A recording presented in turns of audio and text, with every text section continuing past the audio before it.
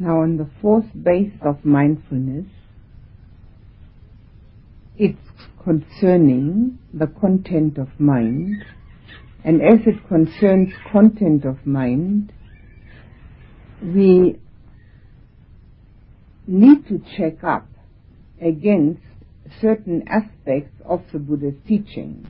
And the first aspect, which I have mentioned, is the Noble Eightfold Path. Now, in the Noble Eightfold Path, I started out with right effort because I thought it was extremely important to take that first. But it isn't the first step on the Noble Eightfold Path at all. It is the sixth step. But the Noble Eightfold Path should not be construed to be a ladder where we have to climb up step after step. It should more to be thought of as an 8-lane highway on which we drive along, sometimes in one lane and sometimes in another. Whichever one seems to be particularly slow, that's the one we need to make a bit of effort on. So right effort is also the first step of the concentration part, which concerns right effort, right mindfulness, right concentration. And in their own aspects, like the one on sila, the one on moral conduct, the one on concentration, and the one on wisdom, they do follow each other in a progression, which means that right effort is necessary for right mindfulness. We won't be able to be mindful without effort.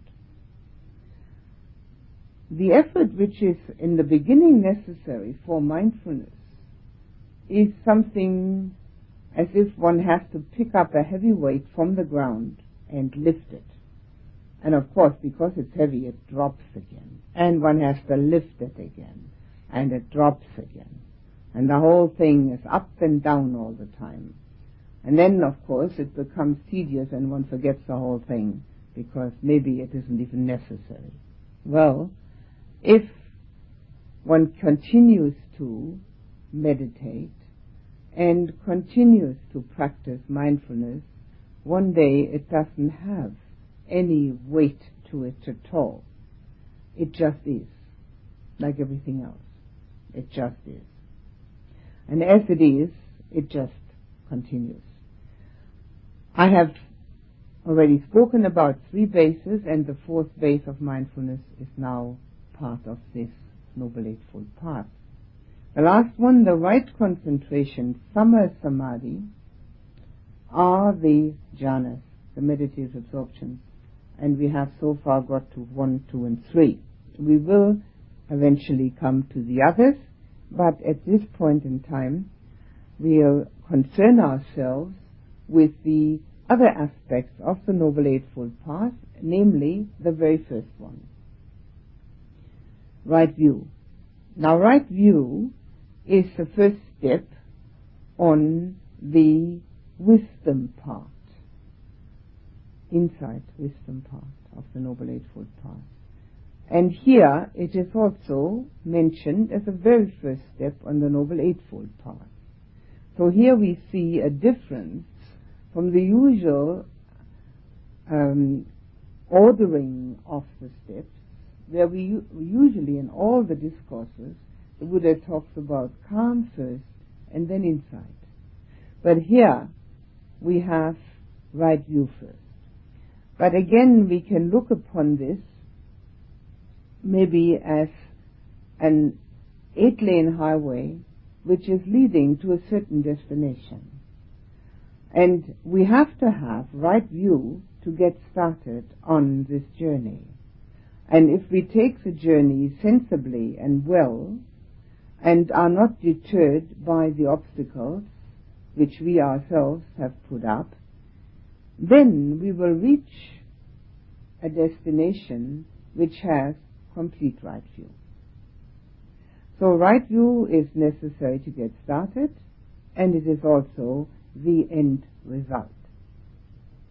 Now, in order to get started, we have to have several things within our right view.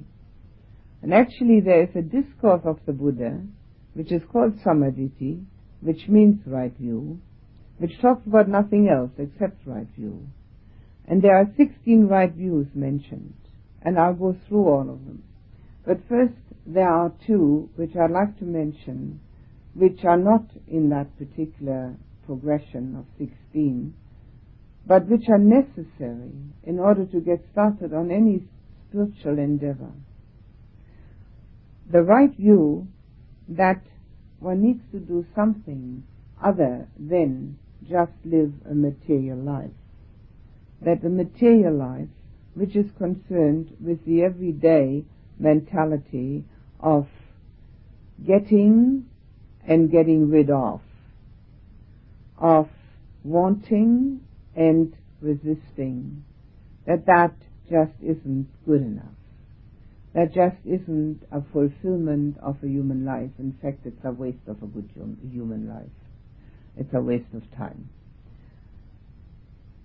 We might live for 70 years or more, 10 or more, and if we never get this right view that there's something else to be done other than just trying to get as much as we can, and in the process as much pleasant things as we can, we're wasting our time. So the right view to get us started. And then there has to be a right view about karma, cause and effect. That we don't think that everything that's happening to us is happening to us because of outside influences which have nothing to do with our inner life, which have nothing to do with our own self-made causes, but are sort of a lottery game where we might have unfortunately caught the short end of the stick and then feel sorry for ourselves because that's what happened. Now that's the wrong view. The right view is that we understand that whatever's happening in our lives is self-made. Whether we know it or not makes no difference.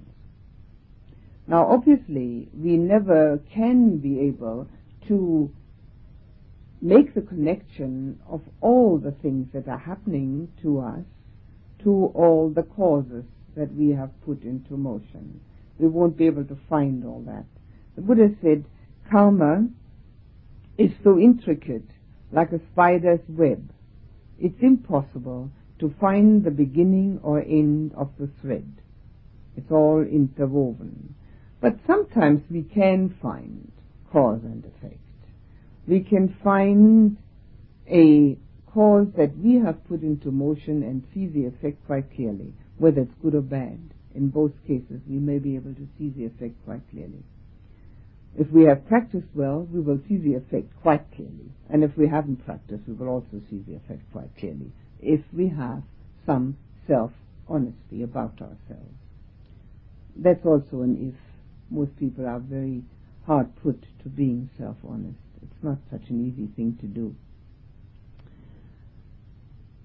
Once we have become totally accepting of the fact that karma and vipaka, which means the intention and the resultant, are strictly ours and nobody else's, then we'll probably practice. Because we won't rely on anyone else, and we will not shift blame to outside sources. We know it's all ours. Some of it may have been from former times which we can't remember. Some of it is just lost in our memory from this life. It doesn't really matter. It's all happening to us for no other reason than that we ourselves have created it. Now when we get that view, and coupled with the view that material life is not an answer to being human, then we will start on the path. And that is the first step of having right view to get us going. Now then, the Buddha has described 16 right views as opposed to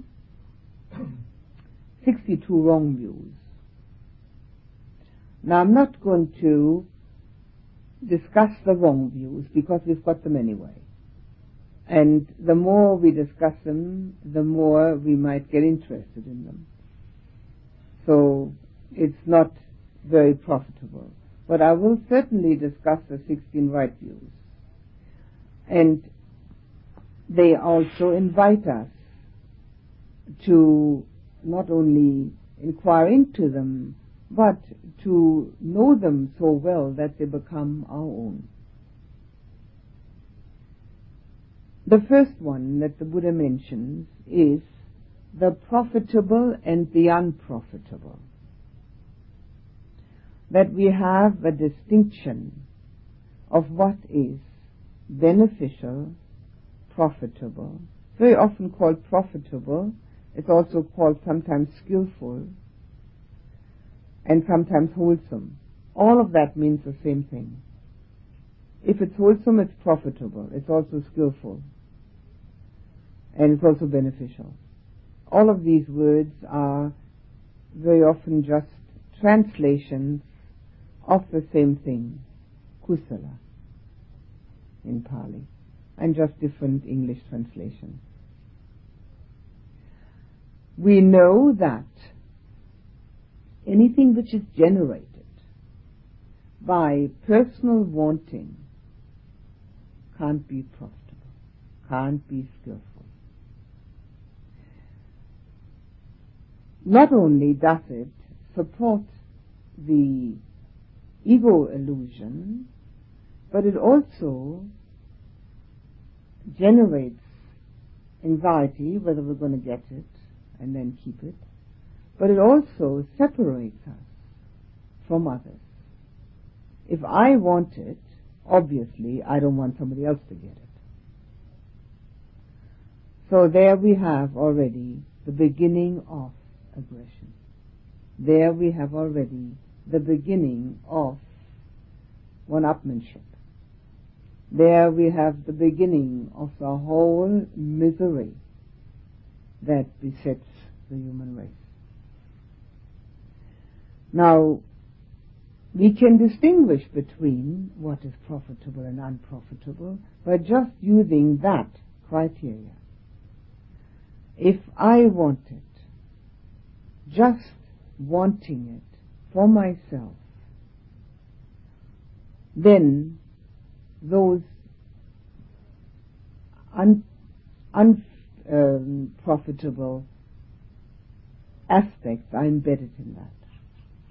If it's supposed to be beneficial, wholesome, skillful, it must be connected with giving and letting go. If it's connected with those two, it must be right. Now you can check that out for yourself. You see, the thing is that the Buddha did not want anyone to believe what he said, but he wanted everyone who took the pains to listen to try that out for themselves, because only then does the Dhamma become yours. Until then, it belongs to the Buddha, to the book it's written in, or to the person who's talking about it. When you want to make it yours, you've got to try it out and see whether it works. If it doesn't, forget it. The Buddha was so sure of his teaching that he invited everyone to just give it a go. And if it didn't work for him or her, to just forget the whole thing. There's no instance where somebody actually tried it and did not find it helpful and beneficial.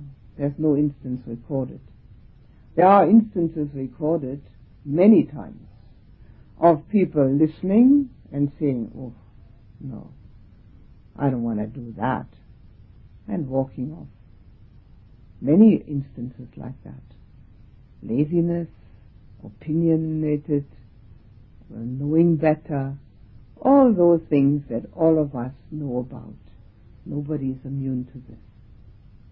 But trying it out, so distinguish between that which is giving and letting go, and that which is wanting for myself.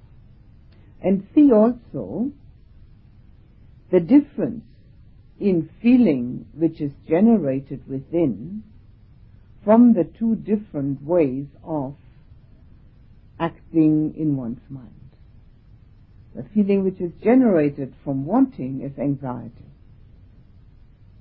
The feeling which is generated from giving oneself and letting go, is one of freedom. One doesn't have to try very hard to find this out. One can do that any moment of the day. It's very simple, but one's got to do it. And the difference between that is not thinking about it, doing it. Most people think about such things, but they don't do them. While I'm talking to you, the only thing you can do is think about it. But during the day, you can actually do it. So the first step of right view is that we distinguish between profitable and unprofitable, and as we distinguish between the two, that we constantly veer toward that which is skillful, wholesome, and beneficial. Skillful and wholesome, beneficial for whom? For our own purity, for our own purification. One person that has attained purity can purify a whole area around them. One person that has a great deal of impurity will pollute the whole area around them. If we are interested in the non-pollution of our environment, that's the way to do it. Purify ourselves. And the non-pollution of our environment is bound to follow. Cause and effect. There is nothing else. Now, that's the very first step of right view, one which is quite easily seen and understood, I should think. The next step is quite interesting. It's called the nutriment. That we can see that we are constantly in the search for nutriment, which doesn't always have to be physical food, but often is. That's the first of the nutriments, physical food. The Buddha gave a rather horrid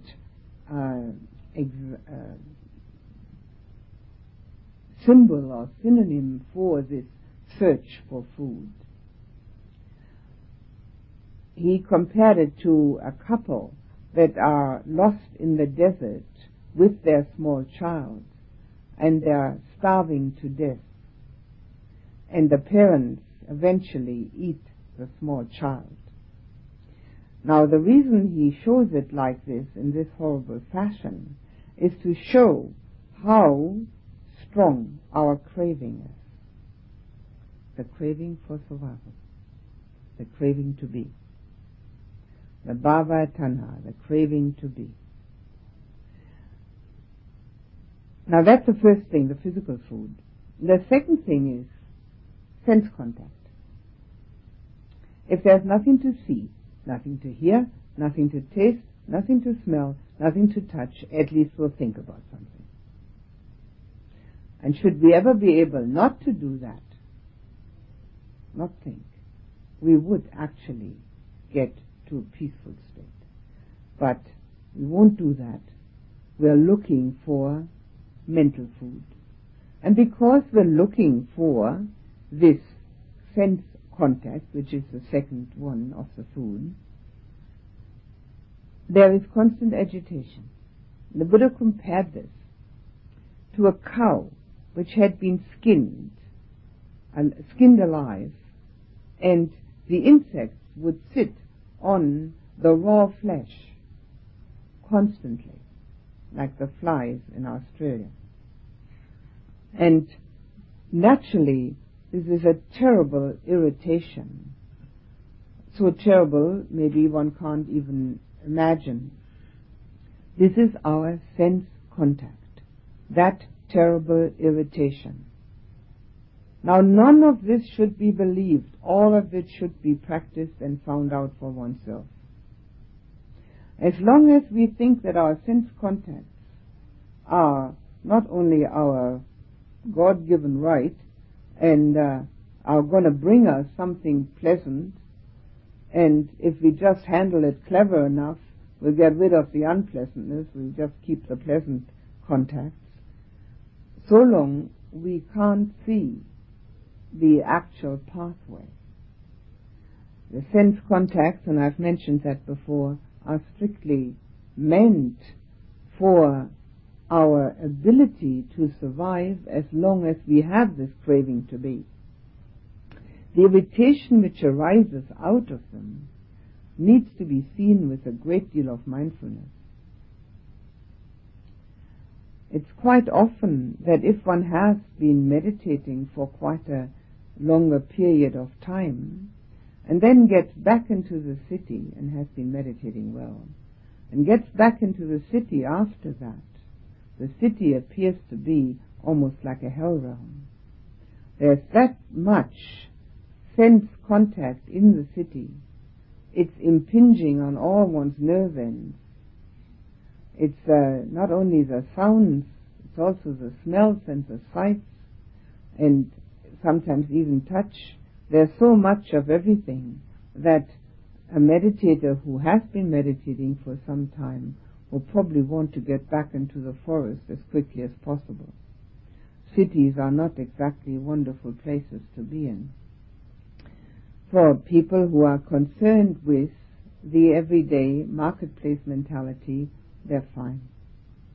But for people who would like to get out of that, they are presenting exactly what the Buddha said, as cows skinned alive, and on the raw flesh are the constant irritation of insects sitting on it.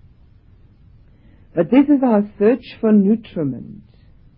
We want the input because we want the mind to have something to nibble on. Now, obviously, if we were just having the sense input and wouldn't react to it with the mind wouldn't have to nibble on it. But we don't do that. We don't just see the seen and hear the heard and cognize the cognized. We make stories about it. We say in the first instance it's a flower and we like it.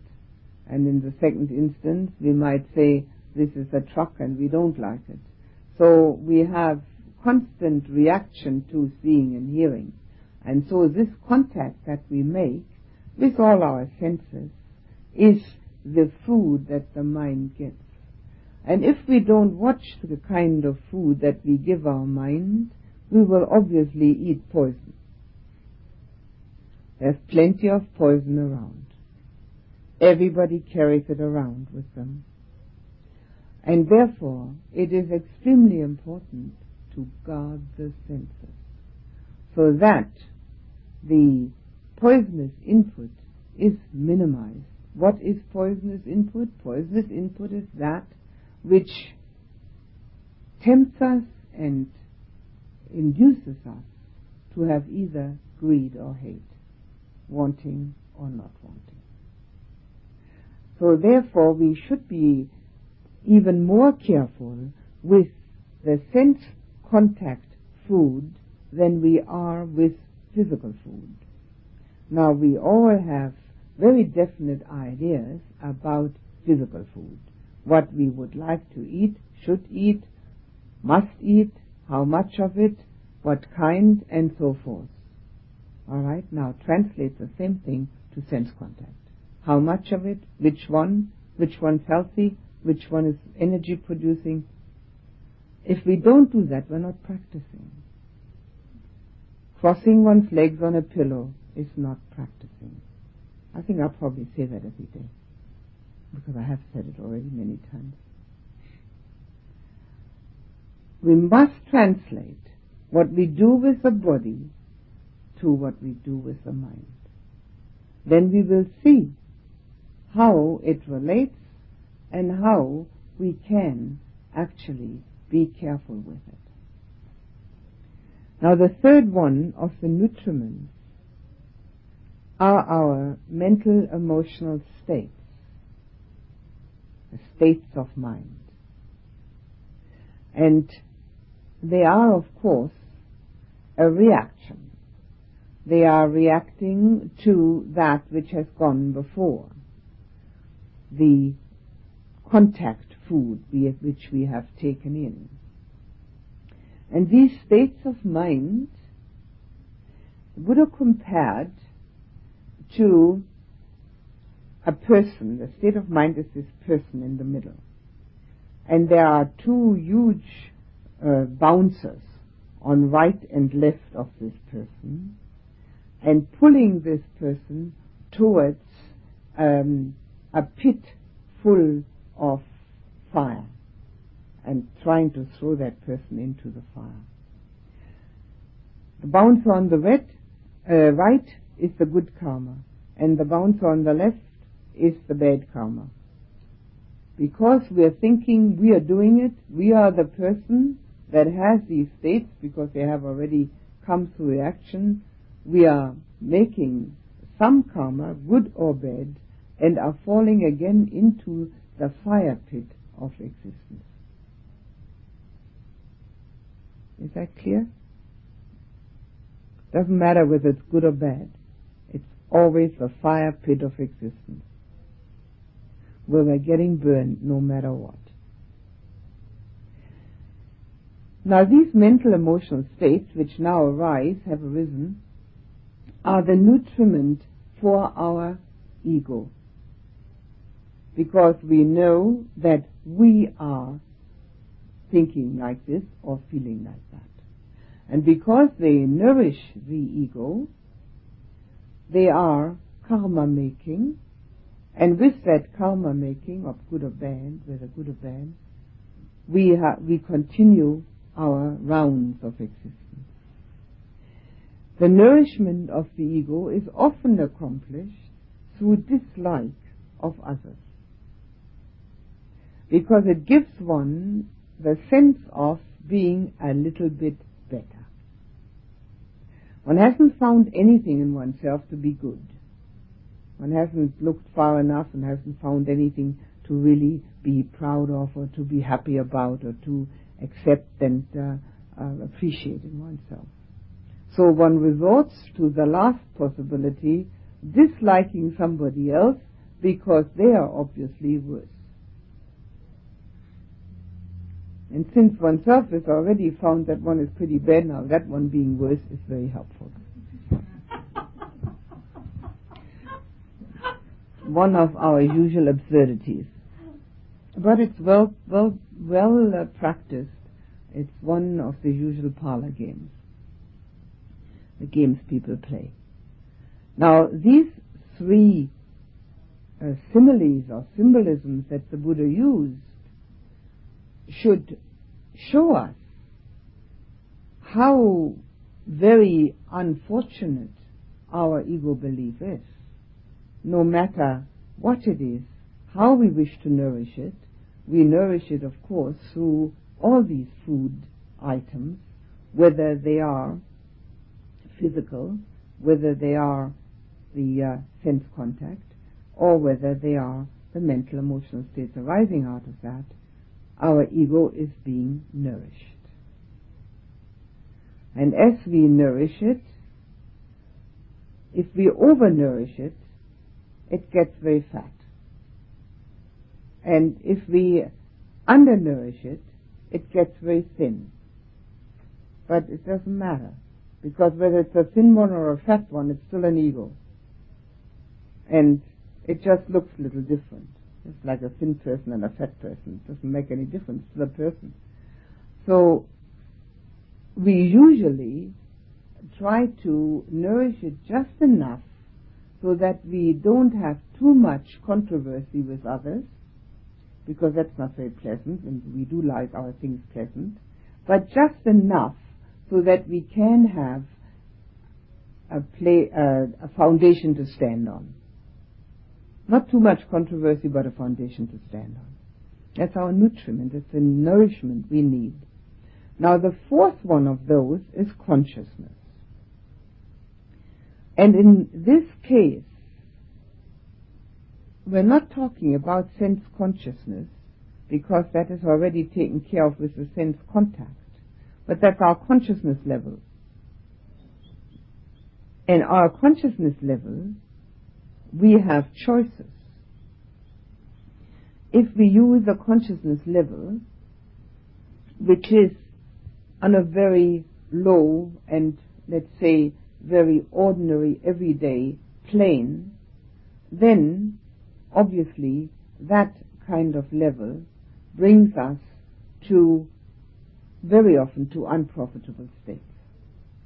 But if we, after we've had this nourishment, recognize what is happening, actually know why we are searching for sense contact and why we're having these mental emotional reactions, we actually have a consciousness that understands we're on the path. The consciousness has to be the one that tells us what's going on within, how to use it for Dhamma practice.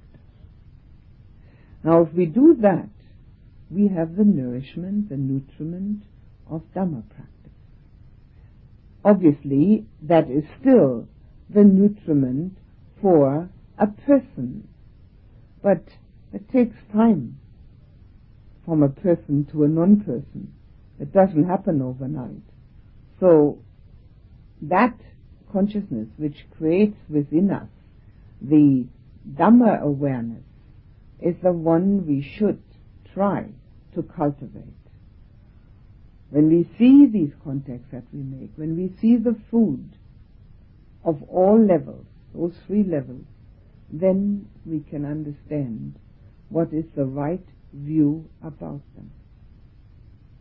Now, the right view will bring our consciousness to a level where the concentration in meditation is based on that kind of insight, and therefore becomes much easier. Any kind of foundation we can find, whether it is through insight or through purification of emotion, either way, there will be foundations for concentration. And without concentration, there will never be the results that this practice is to bring. So this is the second right view. First one was profitable and unprofitable, and second one is seeing these nutriments in the right way, understanding what we're doing. Now, both of them, or all of them I should say, all of these right views require an objective observance of oneself. If one just sits there and eats and just goes out and looks, that's not objective, that's subjective. That's what the whole world does. And that's why the world looks as it does. There's no blame attached to it, it just is. That's just the way it is. But if we want to be on a level, on a higher level of understanding and have the ability of inner peace no matter what happens around us, then the objectivity has to come in, and we must see ourselves for what we really are. And as we see ourselves imbibing the food from these different levels, we can see that this is only our craving to be. The more we understand that, the more we can be objective to ourselves, the nearer we come to the results of this practice. The third one, the third right view, is called the Four Noble Truths. Now the Four Noble Truths, the fourth one is the Noble Eightfold Path, which we are discussing. And the first two are the ones that we're concerned with here. The first one, that there is dukkha in all existence, and that it is created out of only one cause, namely craving, wanting. And this dukkha has to be seen and understood.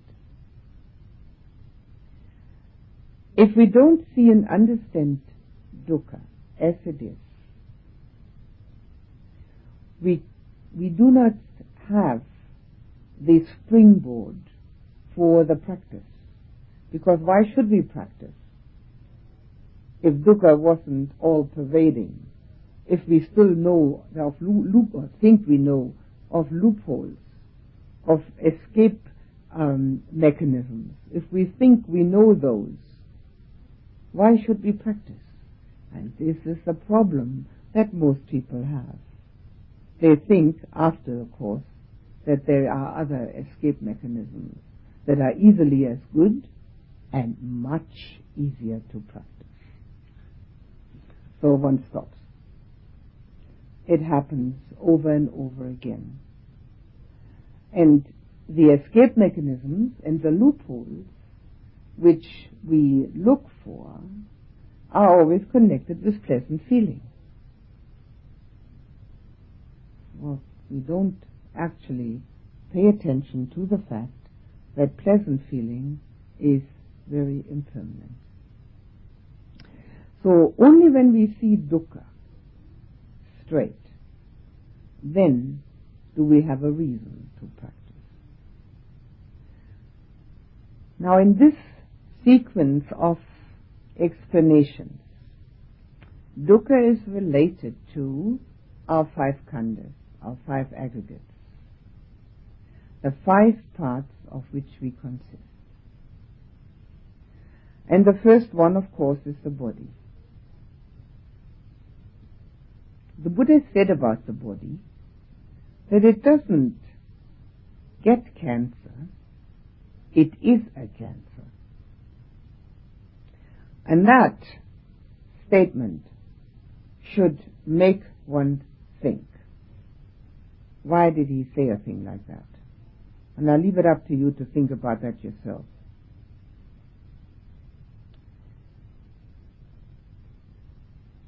There is no sense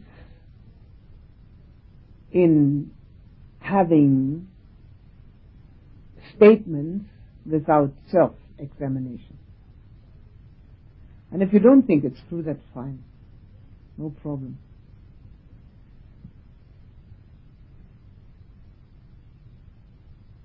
We have an exaggerated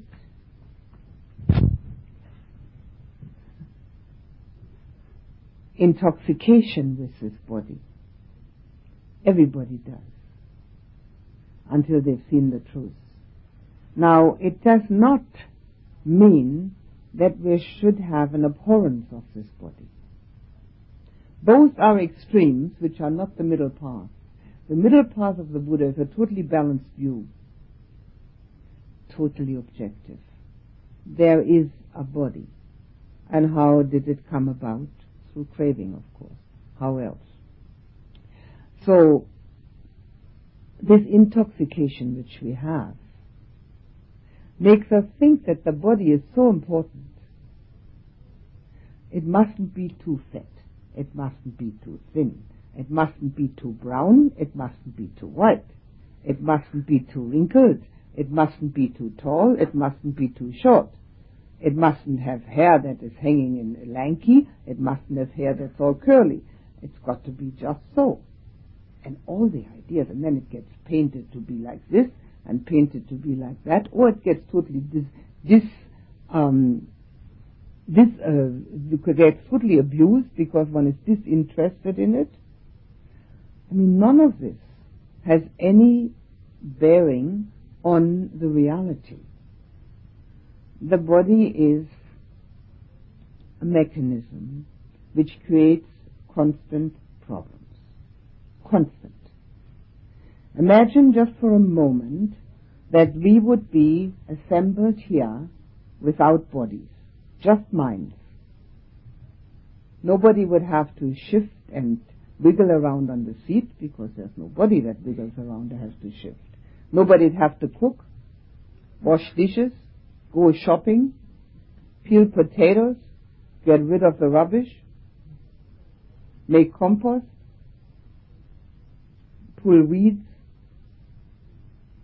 Practically everything we do would be eliminated. All we'd have to do is sit here and get enlightened. Quite a pleasant idea, isn't it? But no, there's this body, and it needs all this attention, constant attention. It gets hungry and thirsty and tired and dirty and gets pains here and pains there, and it has to have certain things like medicines or powders, and it's constantly something. So with all that, we can maybe get an idea why the Buddha said it is a cancer that spreads, because we make more bodies. We get kids.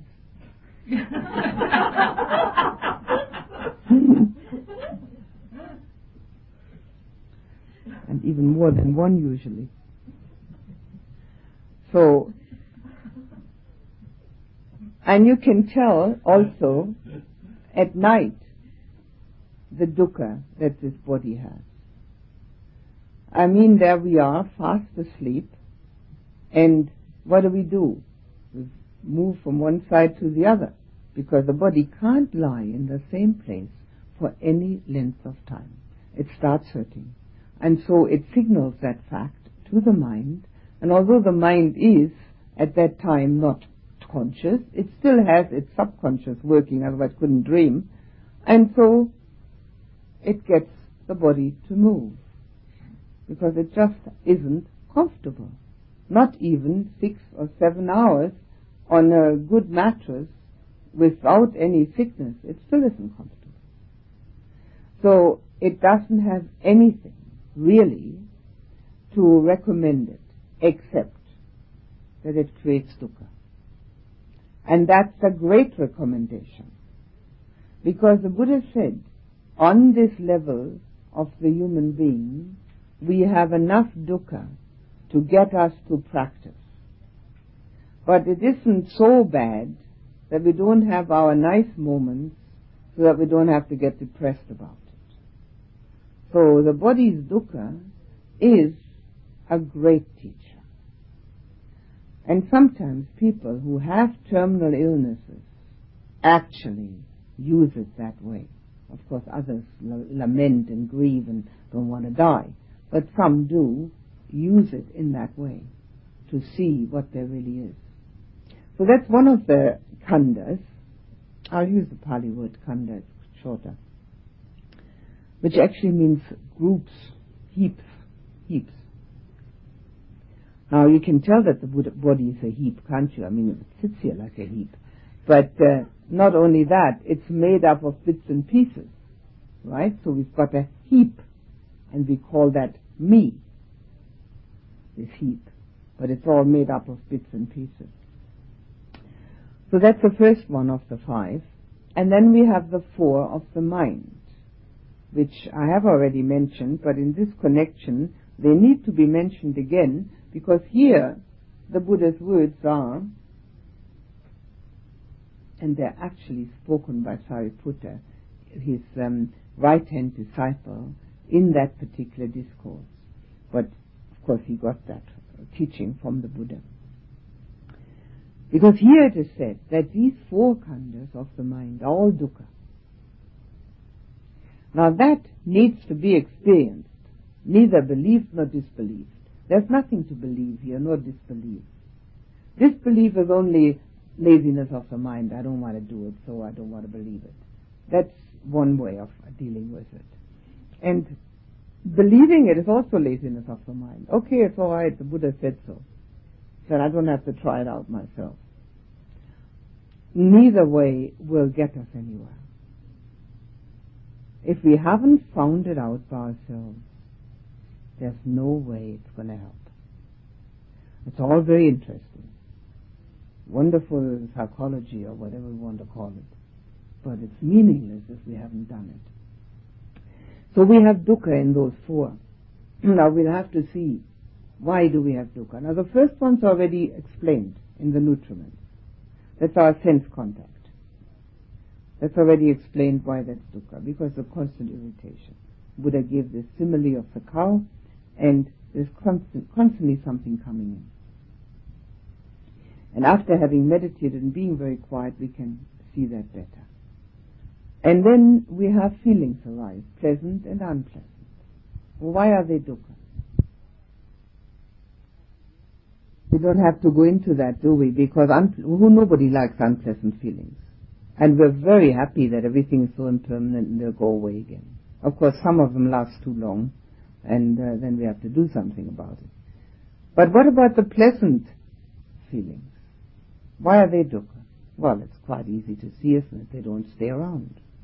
We have to get them all again. That's why I have said to you, if you do the jhanas, you must see the impermanence at the end.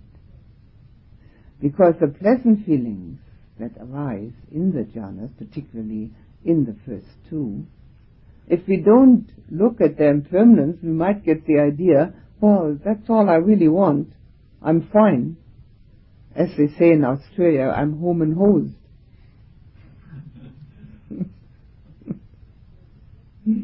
So that's not going to do it for us either. So the pleasant feeling disappears. And as it disappears, we have to get it again. So we have to use our time and energy and our intelligence and our drive to get those pleasant feelings again. So they are dukkha. So what else do we have? Well, then we have the perceptions, the perceiving. And the perceptions are the ones that create our states of consciousness. And how many times have we already had states of consciousness which gave us great unhappiness? States of consciousness where we were down in an abyss, where it was even hard to see that there was something else except these dreadful states of mind and states of consciousness which we were having. And then, of course, after that come our mental formations. That's our thinking process. Why is that dukkha? Well, because it's constantly moving, and so is, of course, the rest of it also. All of it is moving. And everything that moves creates friction. It has to. And friction creates irritation. So there cannot be any peace in that. And if you've watched your discursive thinking during meditation, you know already that thinking is dukkha. So there's no question about it. And so are the others. The sense consciousness, the feeling and the perception have that in common, that all of them are constantly moving. And because of that, there's friction, and because of that, there's irritation. There can never be any peace. Now, obviously, while we're alive, there has to be a certain thinking process going on. But that isn't, this explanation is not to mean that we're never going to think again. It would be absurd. Nobody can do it. Buddha taught for 45 years. Obviously, he thought about what he was going to do. But what we need to know from our own inner experience is that all these khandhas are dukkha, so that we no longer cling to them. That's all that this is about. that we no longer feel this is me and I'm going to keep my khandhas around so that me is not going to disappear. All of these right views lead in one direction only. To see that being me, or thinking to be me, is dukkha. Nothing but dukkha. It's not possible to find a loophole. We've all tried, and are probably still trying, to find nice big loopholes where we can creep out of this dukkha. One day, we're going to stop trying. That's the day that our dukkha diminishes at least by 50%. When we stop trying to find a loophole for it. So as long as we're trying to find a loophole, we dislike dukkha. And when we dislike dukkha, we've got double dukkha. But when we accept it as one of the characteristics of all of existence, it just is. So what's there to dislike? The next step after that is that we realize existence is not something to cling to and crave for. This is what these pathways are all to show us. That our clinging to them, our being totally identified with these 5 groups, 5 khandhas, that creates irritation and difficulties for us again and again, over and over. And that all the kinds of things that we're trying to do in order to get out of these difficulties only do exactly the same thing. They make us a new difficulty. It's only when we stop believing that we are that, we are the khandhas, we are our mental formations, we are our feelings, we are our sense contacts. When we stop thinking like that and objectively observe them, then we will see that first of all it's not us at all, it's just something that's arising and ceasing, and secondly, it's not desirable. Not at all. The nicest thought arises and ceases, moves. Therefore friction, therefore irritation. The nicest feeling does exactly the same. No difference. Now that's when we see that. That's when our difficulties become so much less. Because we see them for what they are. Part and parcel of being. And when we see that as part and parcel of being, then we start doubting whether being is so desirable. Now the whole of these right views, and I only got as far as the third one, are leading in the same direction. And I think that I'll talk about the others tomorrow. I will say one more thing about dukkha. What the Buddha has explained here is the underlying foundation for dukkha. The superficial dukkha that people have is created through that underlying foundation. So when we hear something we don't like and then become angry about that, we have identified with the sense consciousness, the hearing, and having identified with it, we own it, and therefore the me, this illusory me, is feeling hurt. There is only the possibility of being hurt when there is somebody there that it can happen to.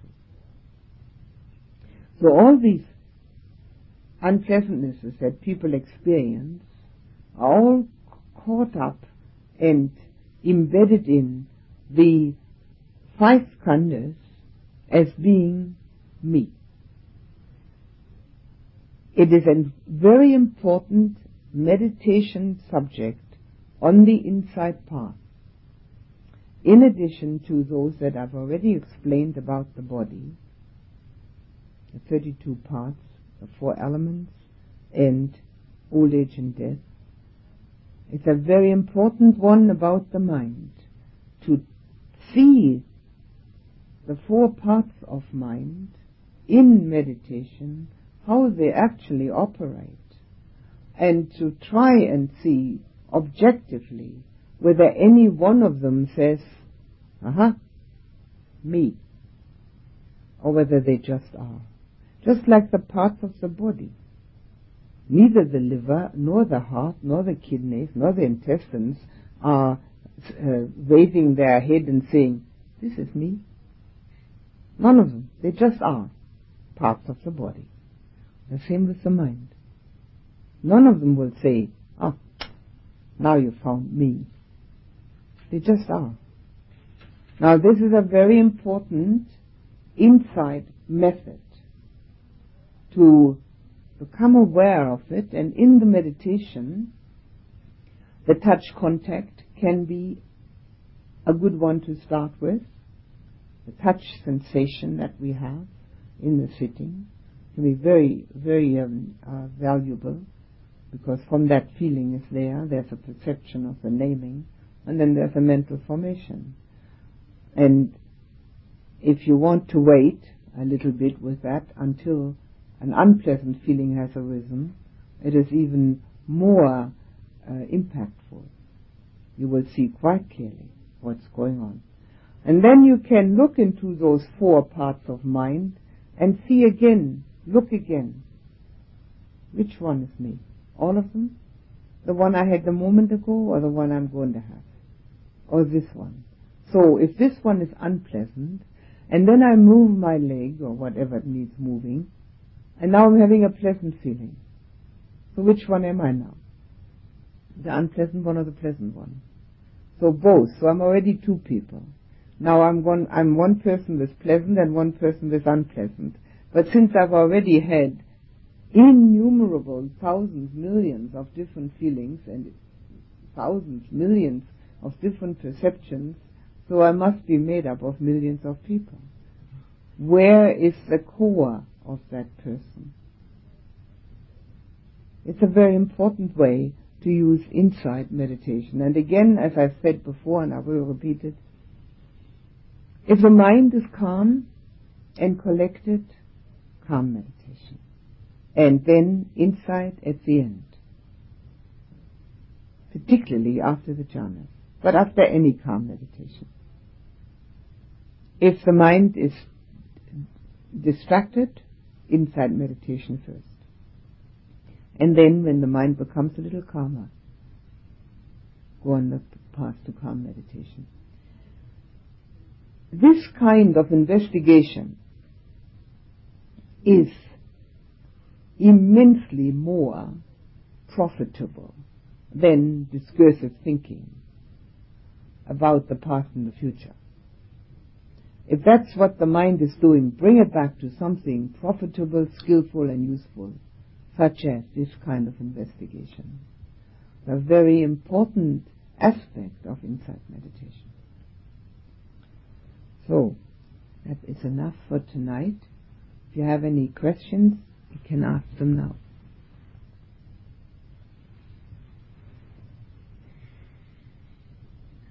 To which one does the observer belong? Does it belong to the perception? No, the observer is a mental formation. Yeah. The perception is only the naming which creates a state of consciousness. But the observer is already a mental formation. Mindfulness is a mental formation. Observing is a mental formation. It's all the mind can do many things. And then the observer observes the mental formation. The observer observes the mental formation, yes. It observes for that it's observing. But don't make too many mirrors behind each other. That doesn't work either. But it knows that it's observing. See, the only difficulty which arises is that the observer, which is watching all this, what's going on, says quite instinctively and impulsively, this is me, I'm called me. I've got this name me, and that's why I am me. And when with objectivity it's possible to see that that is a wrong way of thinking, wrong view. What is happening when the observer disappears? Past moment. The quicker the better. Yes. The state of consciousness, is it the same as the mental emotional state? No, not quite. The mental emotional state is what arises in the mind, but it can also be very much influenced by our perceiving of the way we perceive. The state of consciousness arises from that. It's a result of perception and mental emotional state, and then we are in a state of consciousness. It's like a result of it. Is it the mind content? Yes. Yes. That's right. What else?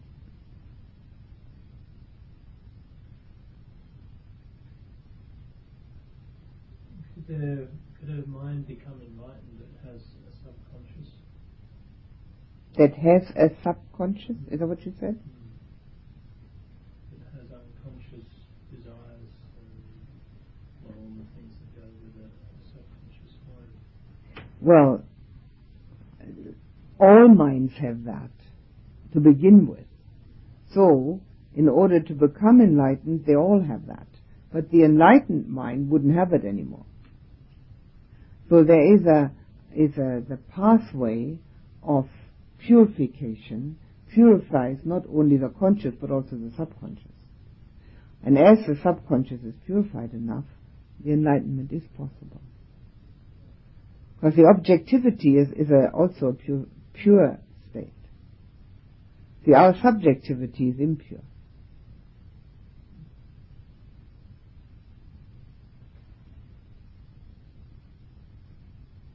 So, Barbara? Wouldn't it be just in the past moment that subconscious was purified, or was not operating, that it would come back again? Yes. But the purification pathway has to go on all the way to get to that past moment. Right? So the purification is on the conscious level, but it immediately also purifies the subconscious. So with that, the past moment, it doesn't have conscious or subconscious, it's got nothing. It's just there. And then, of course, for the Arahant, for the fully enlightened, there is nothing more to be done. But on the way there, the stream enter and the once return and non-returner, certainly, they get some of that. They have it again. But our purification aspect purifies that too. I mean, it takes a while. Little by little. Anything else?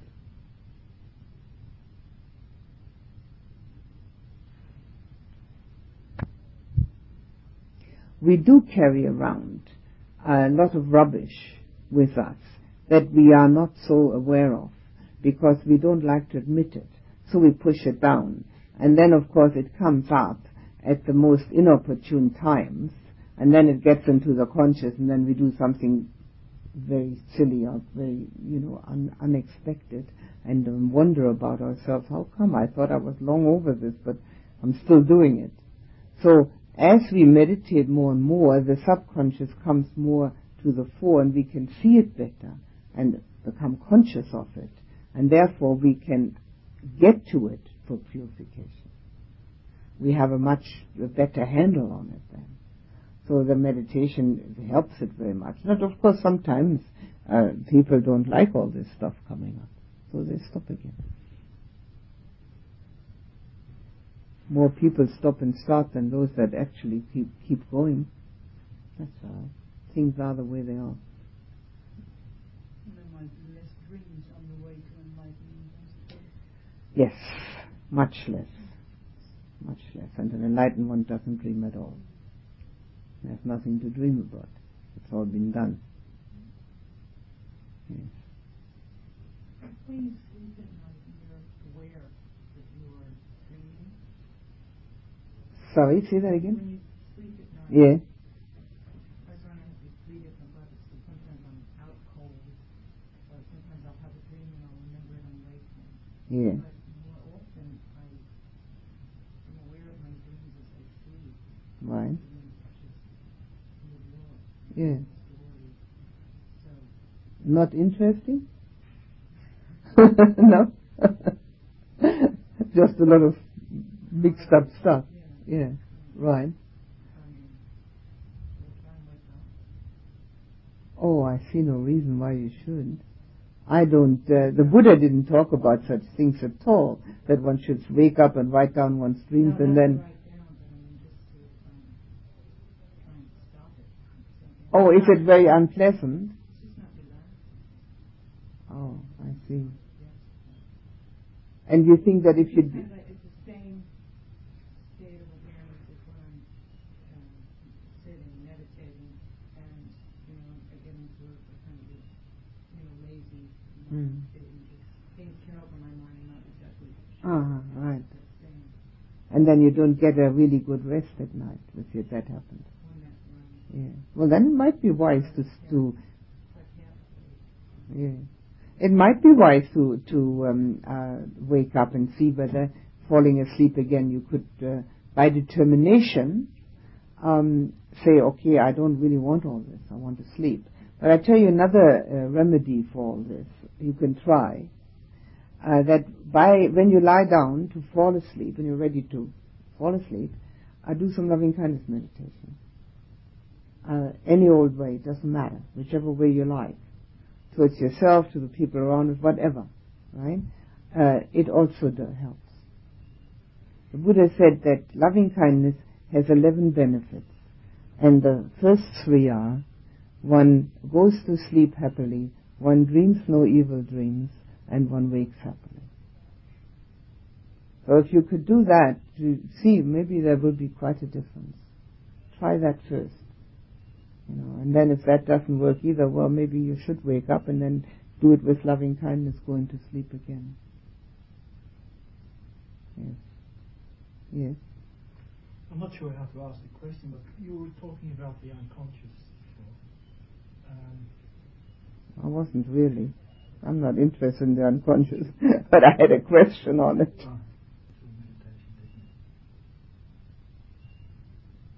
The unconscious, you mean the sweeping technique? Yeah. Which is essentially,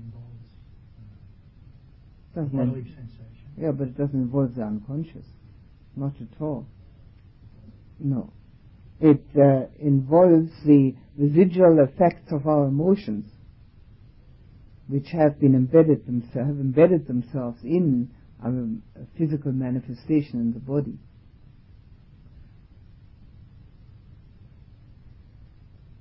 The residual effect of the emotions. I mean, when you are happy, you smile. When you're unhappy, you cry. These are the emotions that create the physical response. And these physical responses, then, as you touch upon certain parts of the body, you may get the corresponding emotion that has settled there. It's quite possible. And many people do. And as you do it, it is a cleansing, but it, gets all dirtied up again. So it's got to be done over and over again. It's a good method. Mainly if the concentration is poor. It's mainly for people whose concentration is poor, so that the concentration can really get fortified. And it's a very good cleansing, purification method. Always teach it in the shorter courses. So I believe it to be a good method.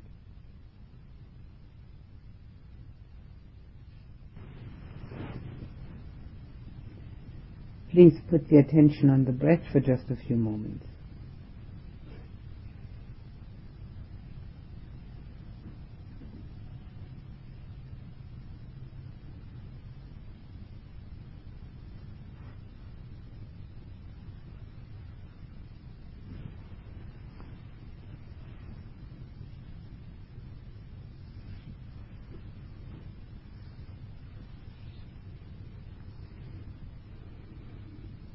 Now think of the right effort and the good karma that you're making because of this meditation retreat.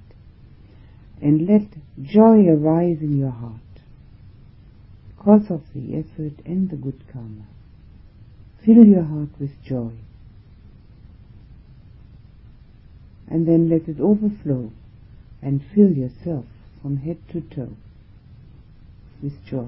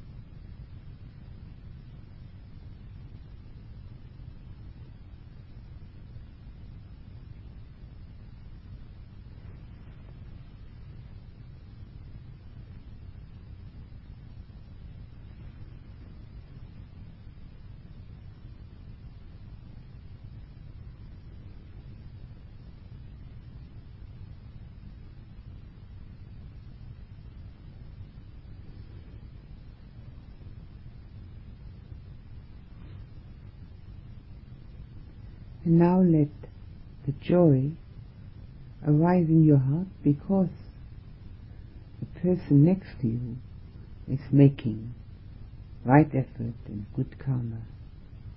Experience the joy because of the other person's right effort.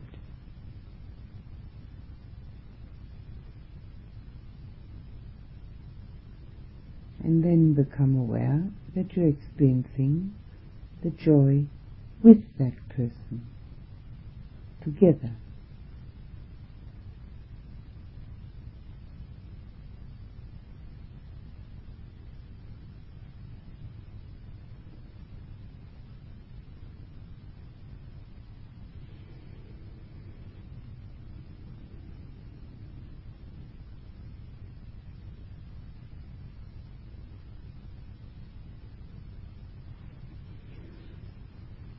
And now experience the joy because of everybody's effort here. Be joyful because all the other people are making right effort and good karma. And then become aware of experiencing the joy with everybody. Come aware of that togetherness. No separation.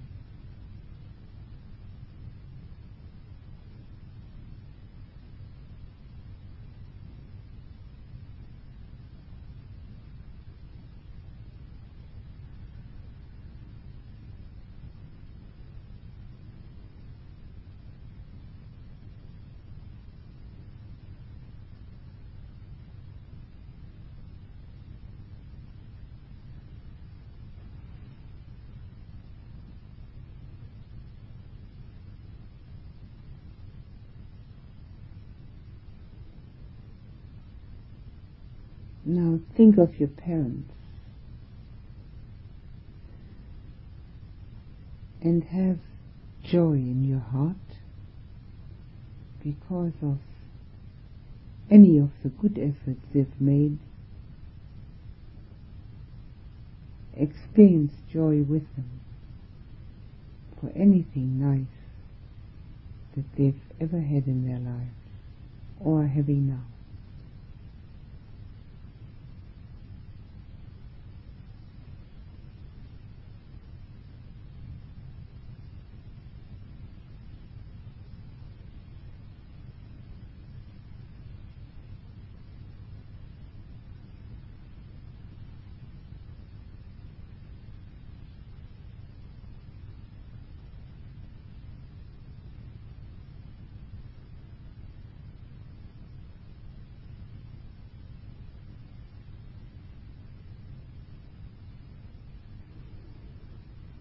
Think of those people who are nearest and dearest to you.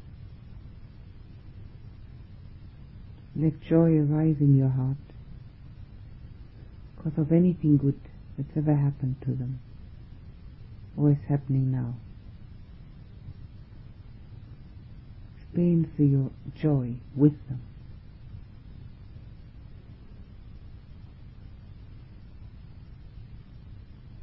Feeling together.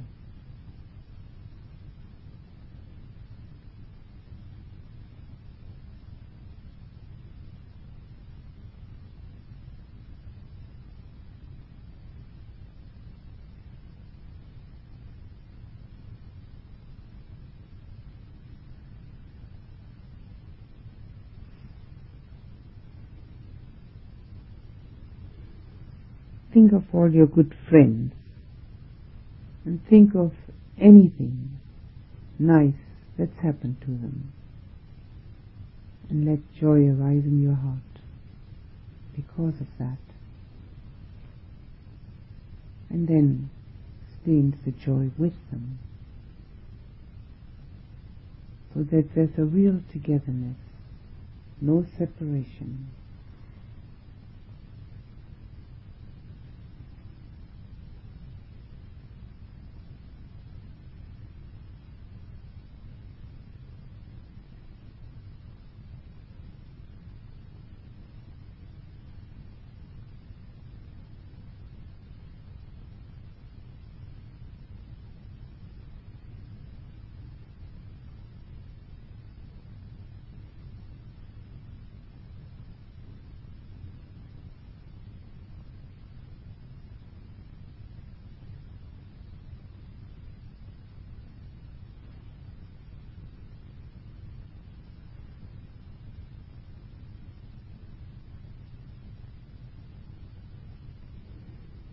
Think of neighbors and people you work with, people you meet in shops, on the street, on your travels.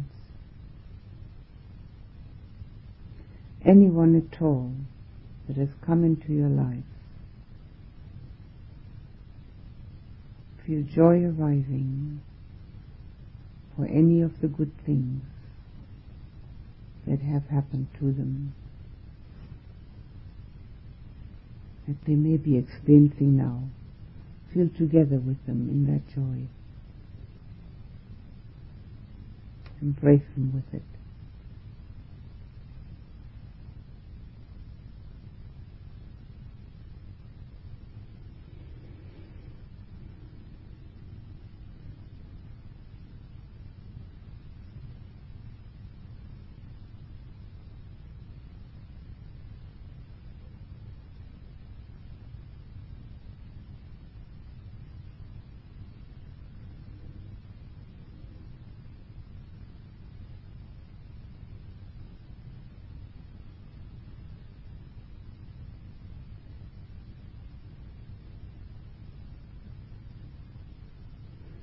Think of anyone whom you don't like.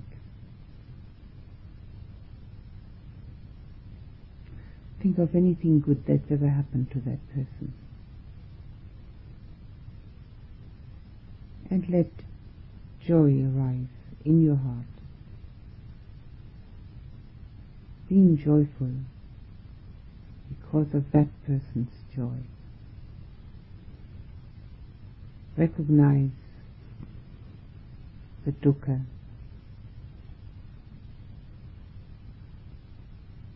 that happens so often. And because of that, feel the joy for anything good that has happened.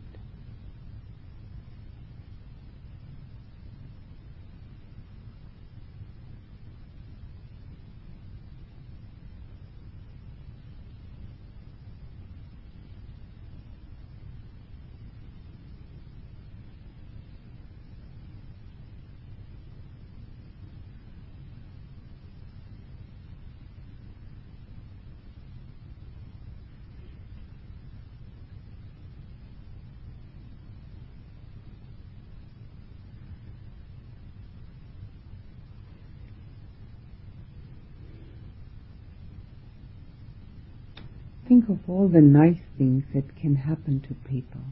Imagine people having joy because of good experiences,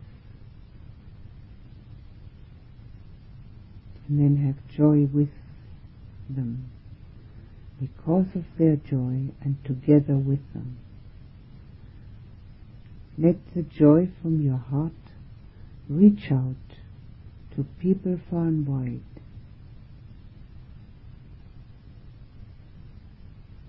Feeling together with them in that joy and embracing them with your joy. Hoping and wishing that there will be more for them as time goes on.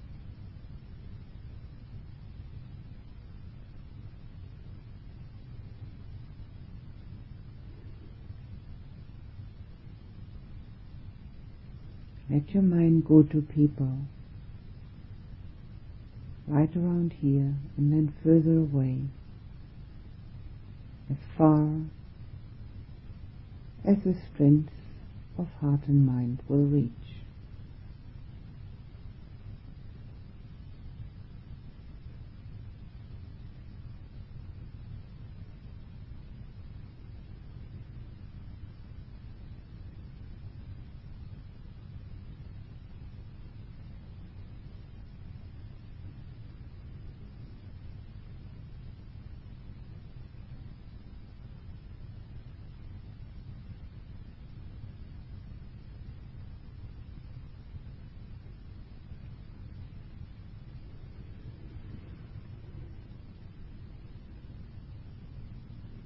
Now put your attention back on yourself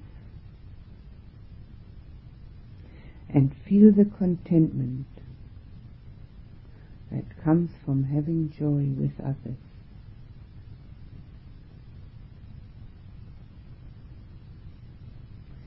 Let the contentment fill you and surround you.